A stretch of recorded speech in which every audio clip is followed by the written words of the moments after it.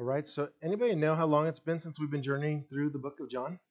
Anybody keeping track? Anybody putting tally marks at home on the wall? How many weeks have gone by? Wow, that is pretty good. You've been listening online. You said 25. It's been 24. That is good. You preached the next one. That was good. One ahead.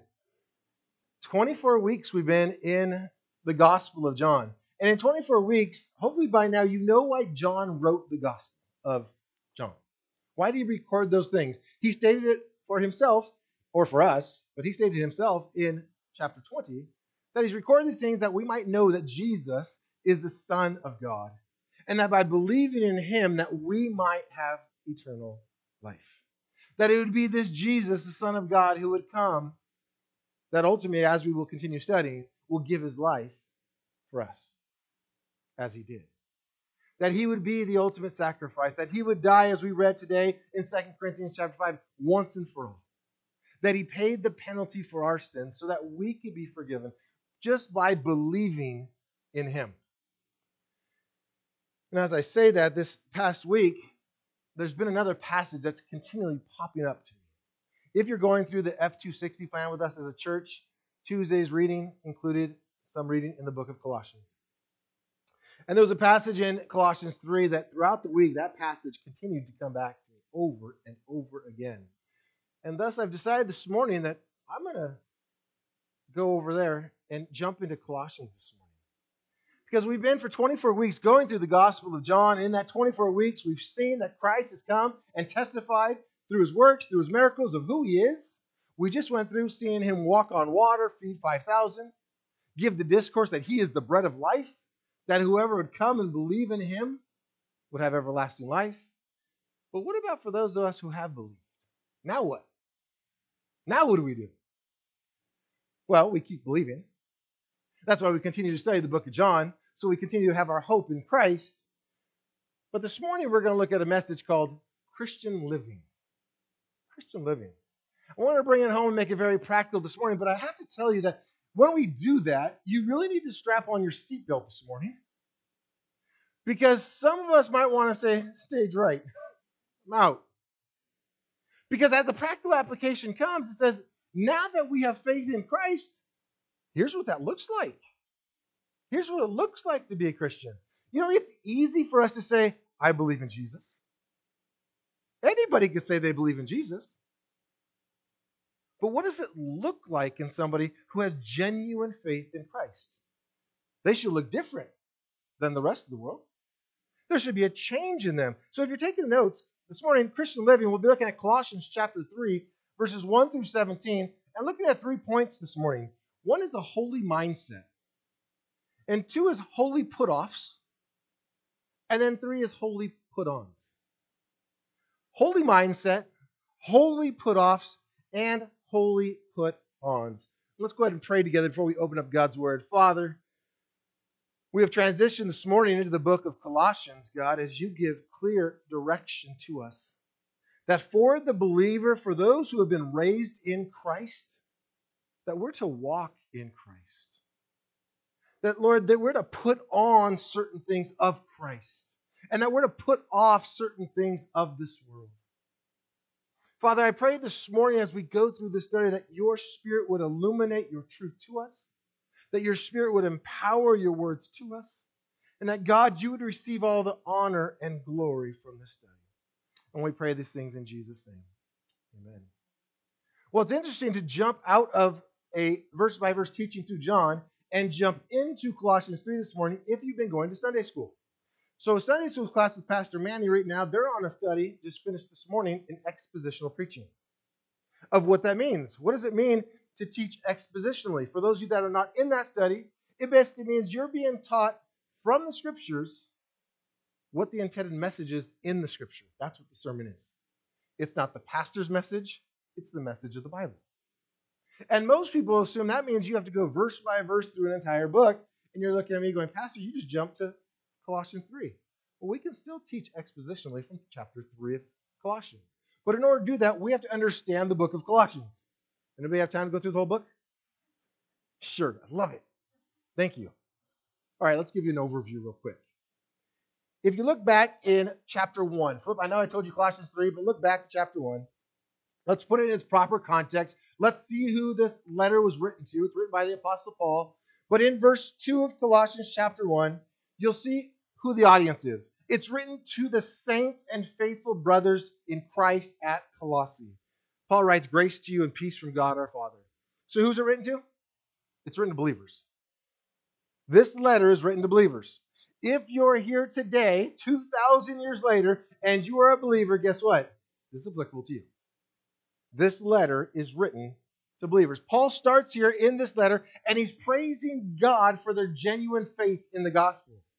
But then he shares a prayer. If you jump down to verses 9 and 10, he shares a prayer that they might bear fruit and live a life pleasing to God. Look at verses 9 and 10. He says, and so from the day we heard it, and he's speaking about their genuine faith, we have not ceased to pray for you, asking that you may be filled with the knowledge of his will in all spiritual wisdom and understanding, so as to walk in a manner worthy of the Lord, fully pleasing to him, bearing fruit in every good work and increasing in the knowledge of God.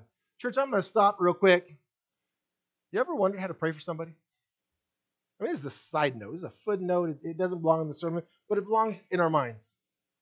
That's how you pray for somebody. Pray that they would grow in the Lord. Pray that they would bear fruit in the Lord, that they would walk in every good work.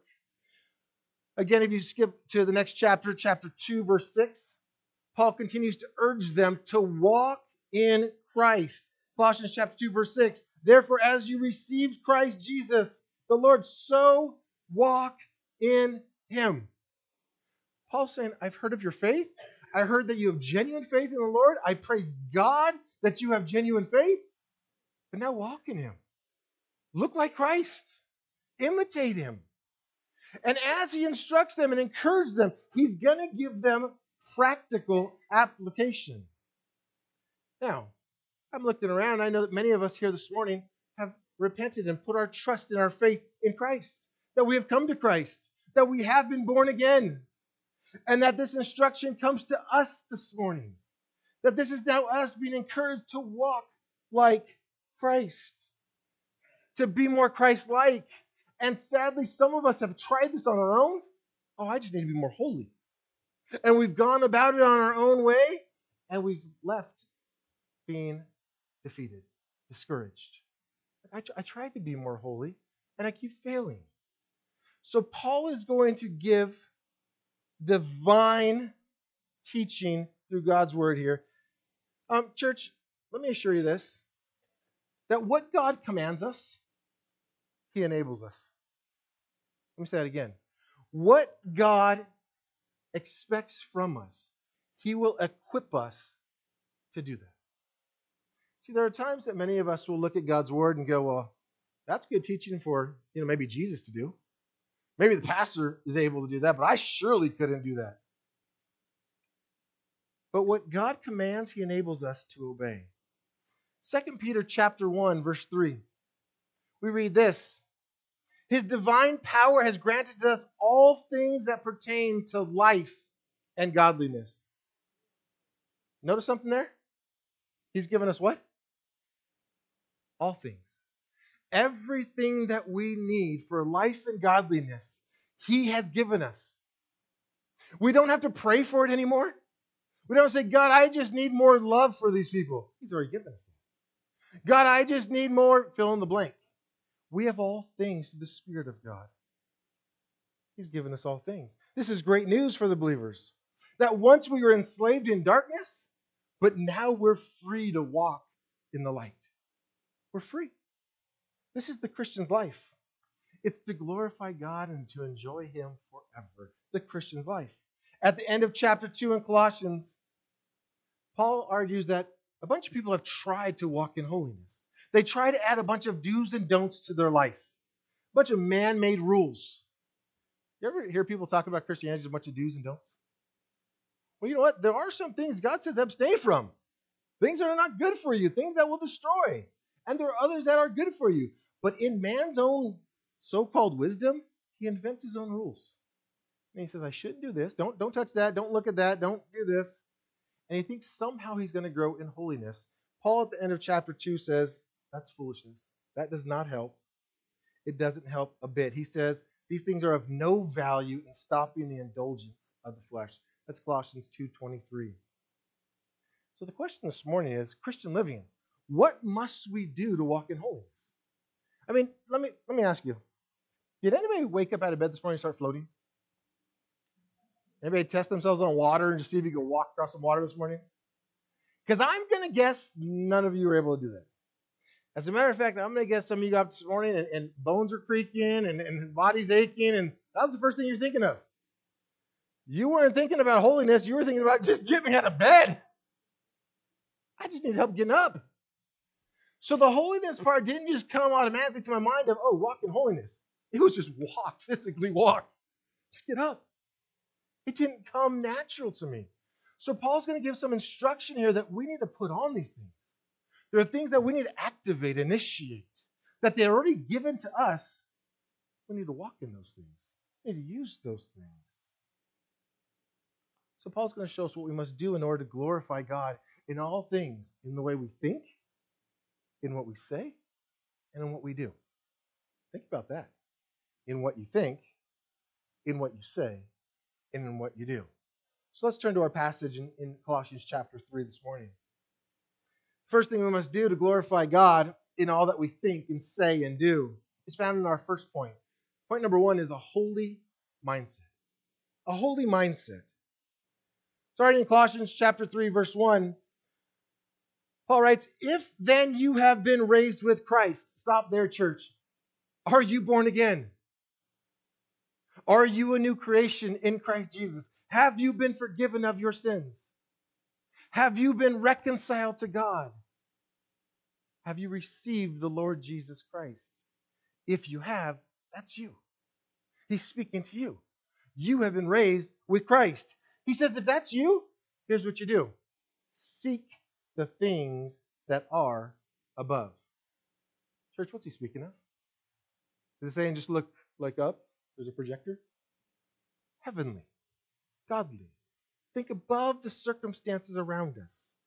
He says, where Christ is seated at the right hand of God. He says, set your mind on things that are above, not things that are on the world. Think about it. Think about the application of that. I talked about just bones creaking this morning. How quickly does that draw our attention? But if we could think beyond that, as we read in 2 Corinthians 5 this morning, that this tent might be groaning, but there's a home of eternity that is forevermore. That if I could set my mind above the circumstances of this world and on heaven, oh, all is good. God is good. That though this body groans and though there's pain, my God is good. And all is well with my soul. He says, you have died, verse 3, and your life is hidden with Christ in God. You say, well, I'm alive, aren't I? He says, I've died. See, our new identity is in Christ.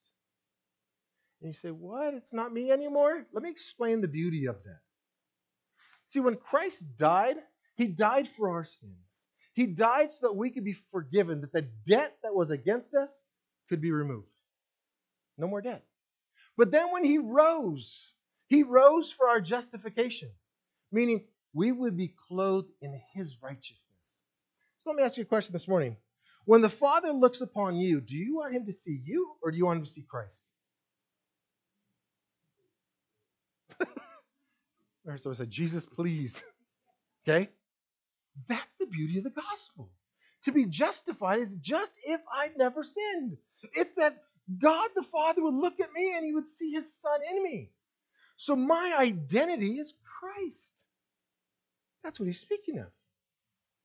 You've died. Your life is hidden with Christ in God. Verse 4, for when Christ, who is your life, appears, then you also will appear with him in glory. There is a promise. A great promise of hope. Paul starts off the chapter with the word seek and set. And those Greek words are in the present tense. They mean keep seeking and keep setting. It's not a one-time thing. And we have something, and I spoke of this morning in Bible study, we call it Christianese. It's like a language that we speak amongst Christians. And one of those things is a quiet time. We ask each other, do you have a quiet time with the Lord? Well, if you only have a quiet time, let's say you have 5, 10 minutes in the morning or an hour or 2 hours, but you never spend time with the Lord again, that is a past tense. You set your mind on Him. You sought after Him. What is spoken of here is to continue seeking, continue setting, that this is something that's continual with you. Now, don't say the pastor said not to have a quiet time. It's good to spend time quietly with the Lord without distraction. But what you're feeding on, His Word, should be something you chew on and meditate on throughout the day. It should be something that goes with you, that you interact with throughout the day, not just a check mark that I did that this morning. I read my verses. But it's something that's living and breathing. I'm seeking and I'm setting my mind on things that are above. It is a consistency throughout the day. It's not just waking up in the morning and saying, Lord, help me today to get out of bed and to get up and to get going. And then that's it. It's a continual mindset throughout the day that as we go, we're continuing to interact with the Lord. It's a constant fixing of our eyes upon Jesus. I want you to think about the application of fixing your eyes upon things above. You got things going on in your life that aren't so great? Maybe circumstances? Maybe difficulties? What happens when you steer at those things? You get drawn in. Yeah, I like that description. You get drawn in. And then what happens? You go deeper in those things. And you go deeper in those things. And, oh, I have this ailment. Oh, it could be this and it could be that. And oh, my goodness. And you just start spinning out of control. But if you raise your eyes above and you go, my God's sovereign. My God's in complete control. He knows all the details of this. He knows the pain. He knows the sorrow. He knows everything that goes along. Wow, I'm okay. You know, the world will call it, is the glass half full or half empty? Well, that's not half. But if I look at that and I go, oh no, I already drank about a fourth of that. It's going to be gone soon. Oh, what am I going to do if I run out of water? And then my mind continues to go down that way. But if I go, God, you have provided 3/4 of this. God, you will sustain me. God, you are good. And I focus on God, not the world. Everything will be fine. He says, set your mind on things that are above. Church, it doesn't get more practical than that. It's a holy mindset. And where your mind goes, the rest of your emotion, everything else will go too. That it starts with a thought. And that thought can either spin you down out of control, or it could send you up into rejoicing and glorifying God. It's a holy mindset. And if you go back to my God is for me, and if my God is for me, who could be against me? If my God who created the world and everything in it can do that, then surely He's going to take care of everything else. If I can go back into the confidence that God is in control and God is sovereign over these things and keep my mind with that holy mindset, then honestly, all is well with my soul. That though this body might groan and might go through aches and pains, everything is okay because God is in control. But we must purpose to live this out. We must purpose to put on that holy mindset. Because you are just like me in that when things happen, our attention goes there. That fast. You could be in the middle of singing a hymn and rejoicing in the Lord, and then you get news on the phone about something, and you're like, oh my goodness, and you're out of control. Anybody relate to that at all? Nobody? Okay. You guys are super saints. But it's that quick.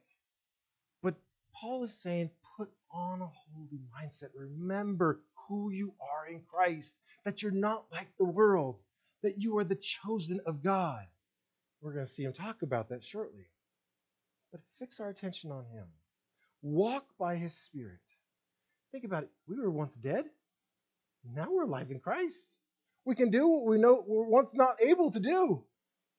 And because we're alive in Christ, guess what the truth is? That this life's no longer really about us. It's about Him.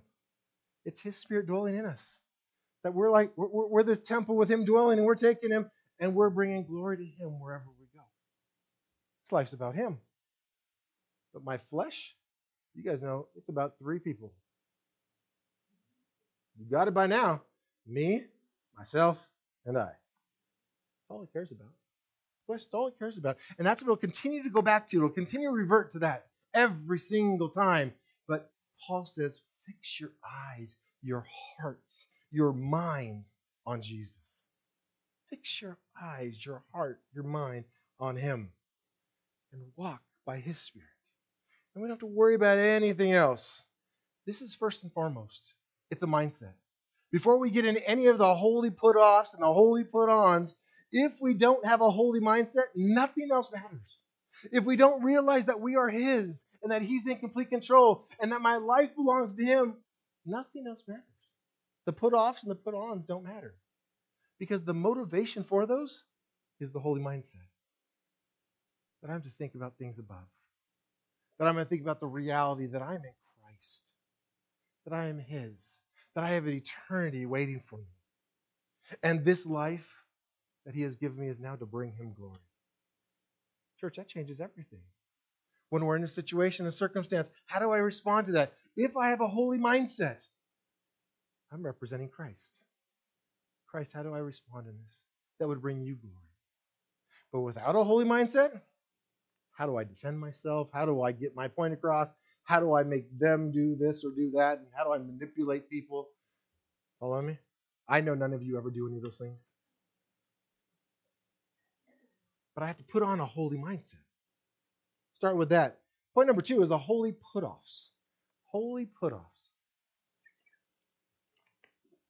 Continue with me in Colossians chapter 3. I'm going to read from verse 5 through 11. He starts with put to death. We'll talk about that shortly. Put to death, therefore, what is earthly in you. Now, you guys see the contrast? He just talked about above, heavenly, and now he's talking about what is earthly. I'm to set my mind upon, I'm to seek what is above, but now I'm to put off what is earthly in me. He says sexual immorality, impurity, passion, evil desire, and covetousness, which is idolatry. He says, on account of these, the wrath of God is coming. Look at verse 7. He says, in these you too once walked. Guess what kind of tense that is? Past tense. It's in the past. He said, you once did these things too. He said, you once walked in these. He says, when you were living in them, but now, present tense, but now, you must put them all away. You ready? Buckled up?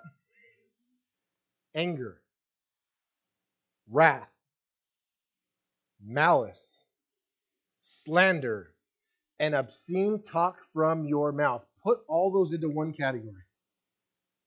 You guys see how all those are related? You ever been upset before? No, never. I have the peace that surpasses all understanding. I've never experienced being upset. Of course we have. How do we respond to that? How do you respond when someone slanders you? When someone mistreats you? When someone walks all over you? Well, look at these words. Put these things away. Anger, wrath, malice, slander, and obscene talk from your mouth. And verse 9 says, do not lie to one another, seeing that you have put off the old self with its practices, and have put on the new self, which is being renewed in knowledge after the image of its creator. He says here is not Greek or Jew, circumcised or uncircumcised, barbarian, Scythian, slave, free, but Christ is all and in all, meaning we're all one. There's no difference. None of us are better than the other. It doesn't matter any background or anything else. We are all one in Christ. That if this was a church that was perfectly one in Christ and we crossed all nationalities, we would see every color of the rainbow in here of all kinds of people. Because it wouldn't matter the color of the skin. It would matter that we're all one in Christ. That is the common factor. The common factor is there's oneness. Now, I'm not going to go there this morning. It's not keen to this text. But racism creeps in, even into Christian circles. And even Christians would say, well, I'm not racist. But when you think of other people, you're a racist. You following me? When you talk about those people, you're a racist. I'm not here to point a finger and say shame on us, but we are one in Christ. We are one. We look through the body of Christ. We see people from all tribes, tongues, and nations. We're one. It's not those people and, those people. It's one. It's unity. Okay. whole list of all these things. We're not going to spend time this morning going through each one and defining each one. Here's what I want you to see. By the way, this list is not exhaustive. It's just a sample list he's giving them. There's many more things to put off. He gives them a sample list, but he starts off with the words, put to death. How does that sound to you? Does it sound like Paul starting with a suggestion? Here, let me give you a suggestion. What? Put to death? Finality? Do you hear the urgency in that? Like, don't just play with it. Don't just ponder it. Don't do anything around. Don't flirt with it. Kill it, is what he's saying. He's saying put it to death. If something is put to death, there's no more life in it. You guys following me? He's saying these things shouldn't resurrect and keep coming back. Put them to death. And many of us in our Christian walk, we don't seek to put things to death. We kind of want to just like tone it down a bit. Let me turn down the volume a little bit on that. Let me hide a little bit of that. I don't want to expose so much of that. He says, put it to death. It's not a term that it's to toy around with. It is to bring finality to it, to be done with it, not to keep a reservation for it, but that it's over. You see, when we choose sin, we're choosing to serve ourselves, just flat out. It's, you know what? I know that I shouldn't do this. I know it doesn't represent Christ, but I'm going to represent me. That's the choice. We go there and we decide that. And the Bible says at that point we're guilty of idolatry, that we're worshiping ourselves rather than God. And that's a pretty heavy thing, to choose to serve ourselves rather than God. So, put to death. Think about sin in our life. Do we have a pet sin? Do we have something that we've relabeled? Instead of sin, we call it my weakness? Those of you that have ministered to one another and you talk to people, you hear people say that, well, I know this is wrong, it's just my weakness. Paul says, put it to death. Don't keep dragging it around saying it's just my weakness. He says, look, if that limb is broken, cut it off. Don't keep dragging it around. If it's not helping you and it's hindering you, kill it. Put it to death. Sadly, as I said before, many of us keep a reservation. Guys, what does it mean to keep a reservation for something? You're waiting for it. You're waiting for it. I put it back there, it's behind me, but I know it's still there. And at any time, I can pull that card. And I can say, you know what? How about this one? You heard this one? I'm only human. Yeah, I've done that one before. I'm only human. I mean, I'm not Jesus. These are things people say. You might have said these as well.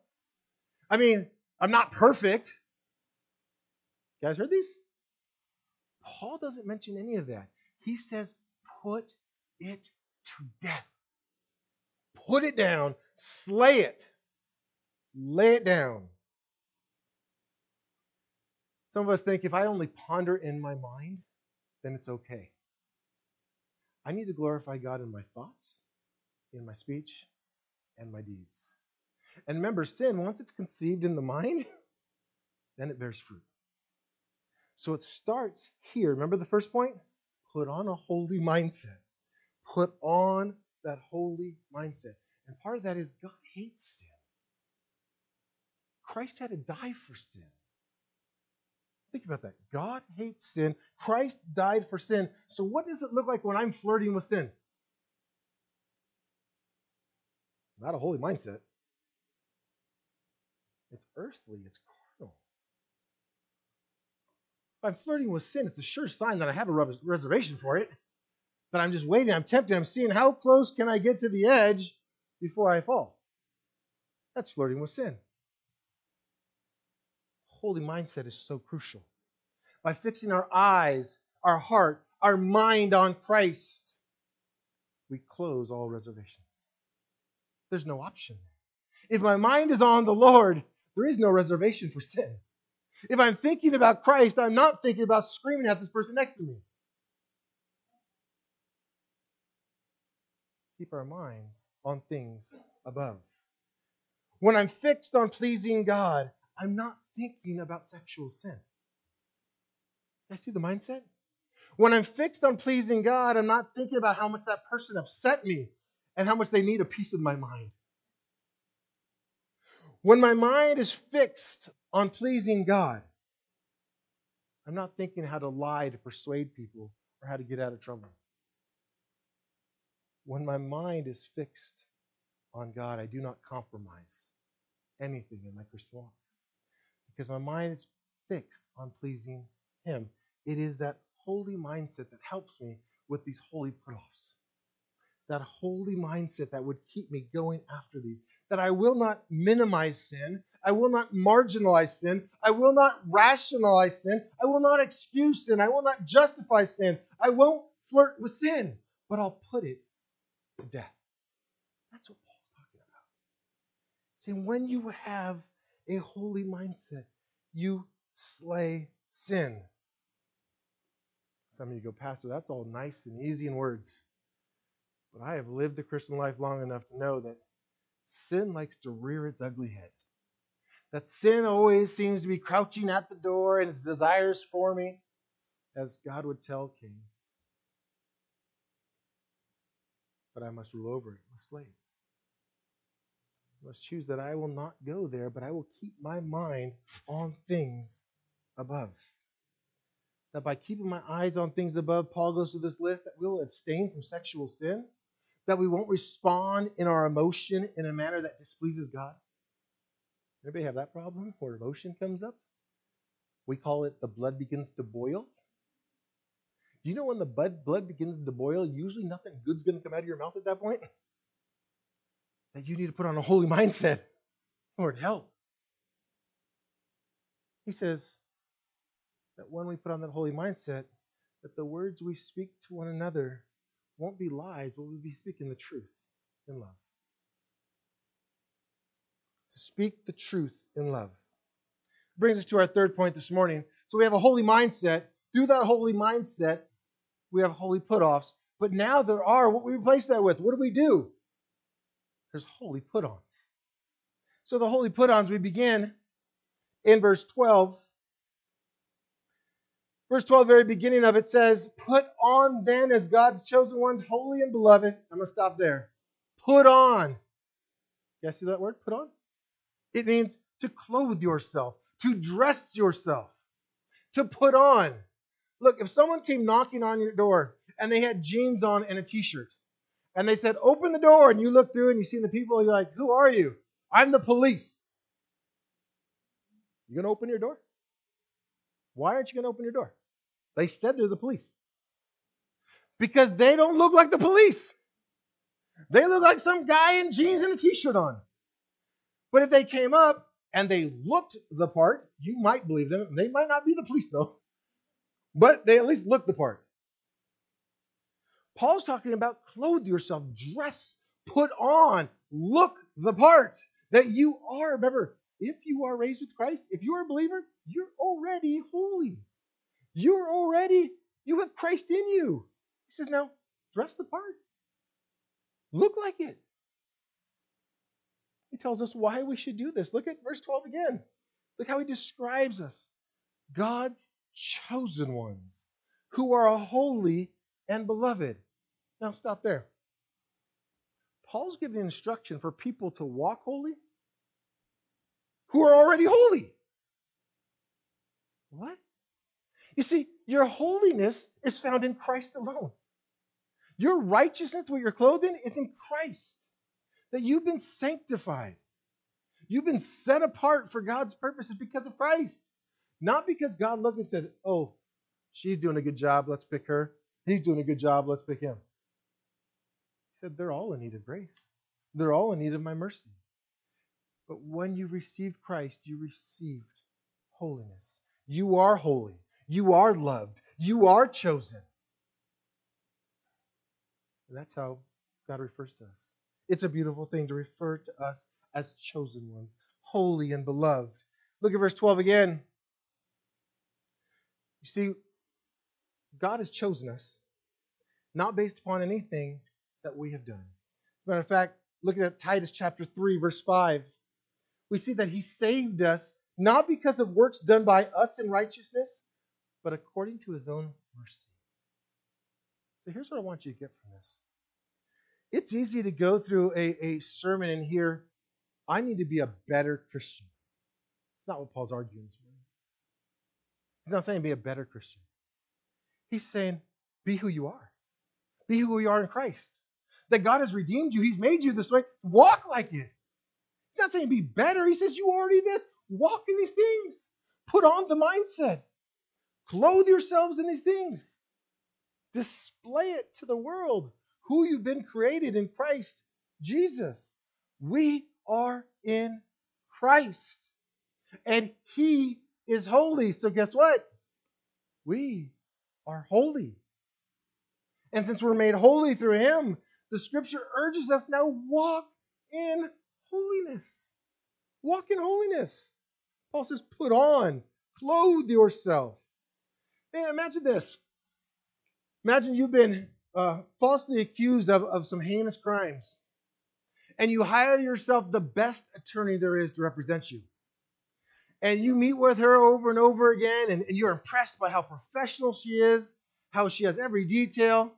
And then comes your court date, and you get to court, and you're waiting for her to arrive, and you look, and here she walks in with jeans and a t-shirt and some sneakers on. What do you think?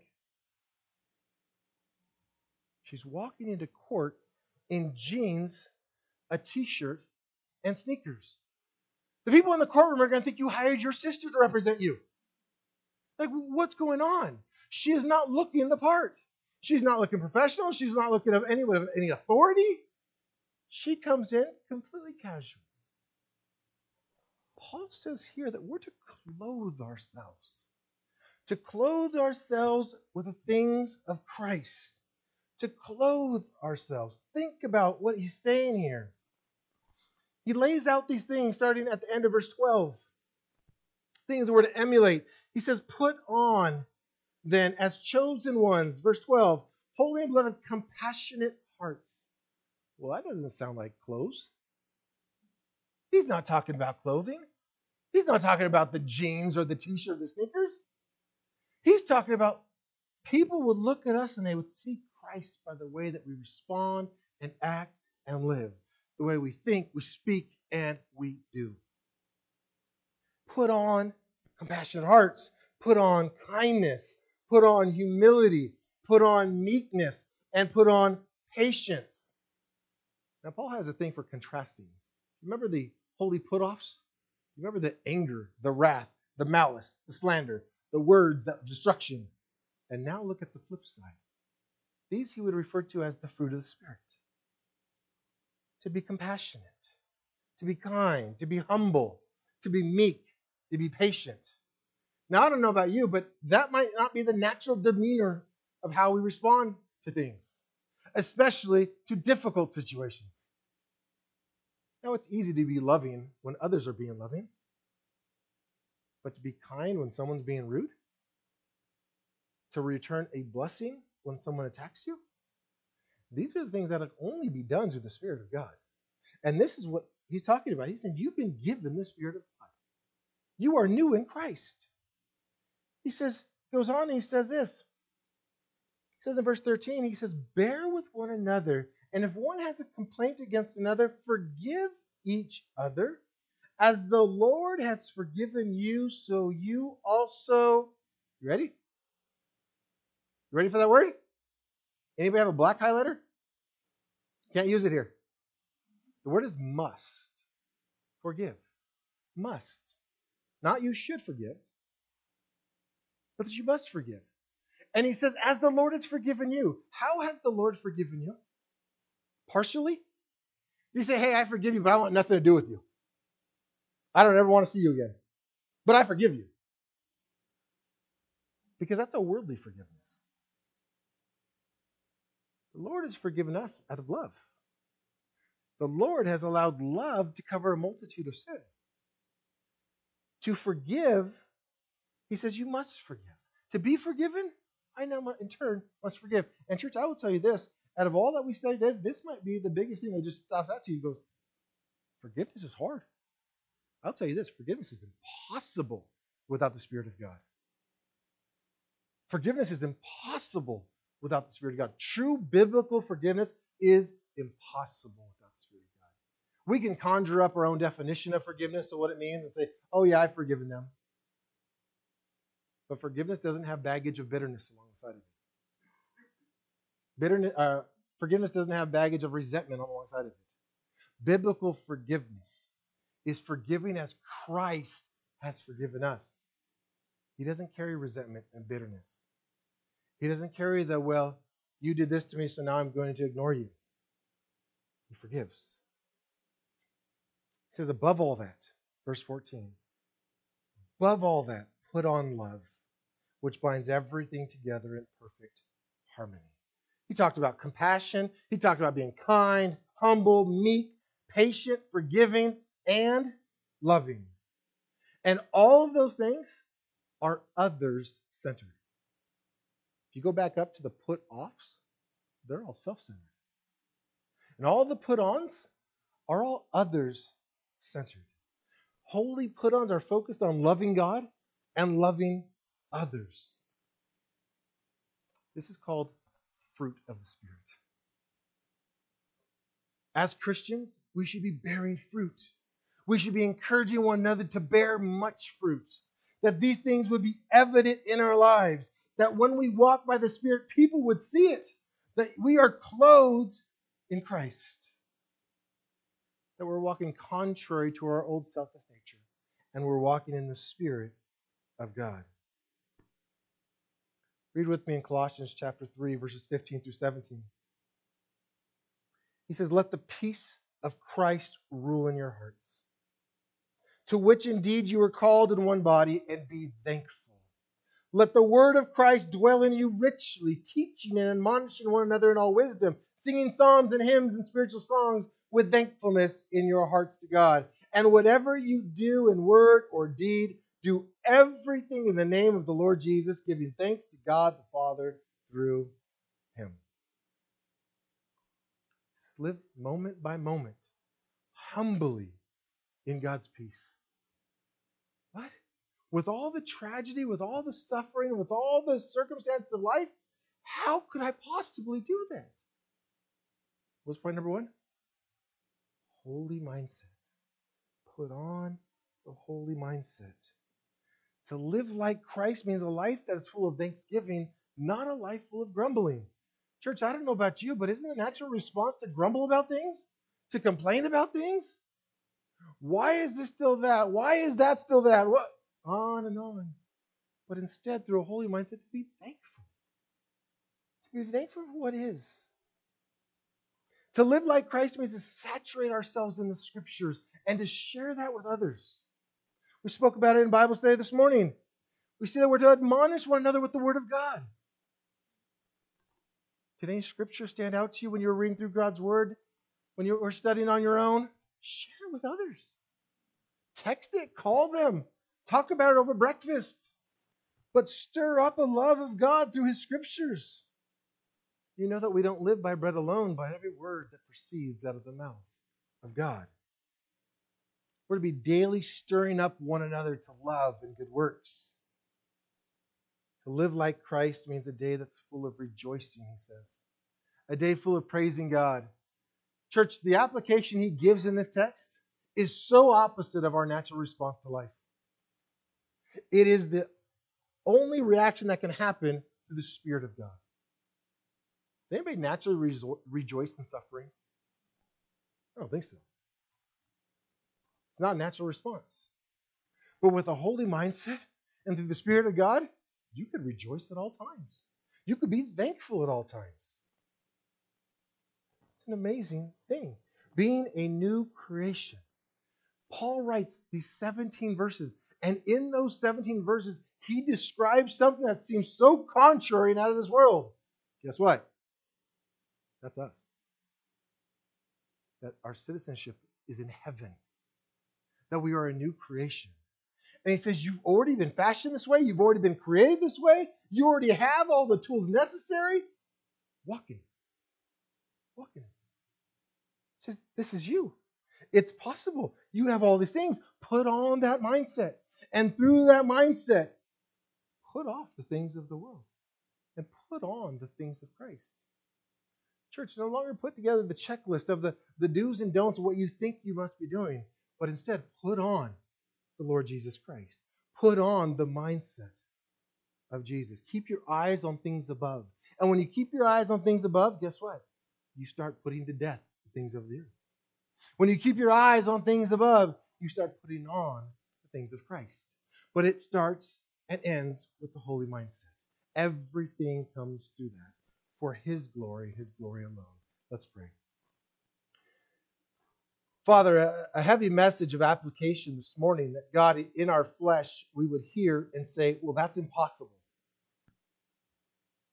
Father, for anyone here this morning that would hear the words of Colossians chapter 3, and they would reason these things to be foolishness. These things are impossible. Father, I pray in the name of Christ that you would reveal yourself to them, that you would draw them to salvation in Christ. Father, for those of us who have the Spirit of God and yet still say, these things are difficult. These things are challenging. Father, we are reminded this morning that you have given us all things that pertain to life and godliness. That, God, you have given us everything that we need to bring you glory. God, help us to put on a holy mindset, to be reminded that we are holy, and that we're to walk in holiness, to represent Christ, to be ambassadors of His. Father, I pray that we would not walk out of here with the idea that we need to be better Christians, that we need to do more, but that we would just put on the mindset of who we are, our identity in Christ. And we pray these things in Jesus' name.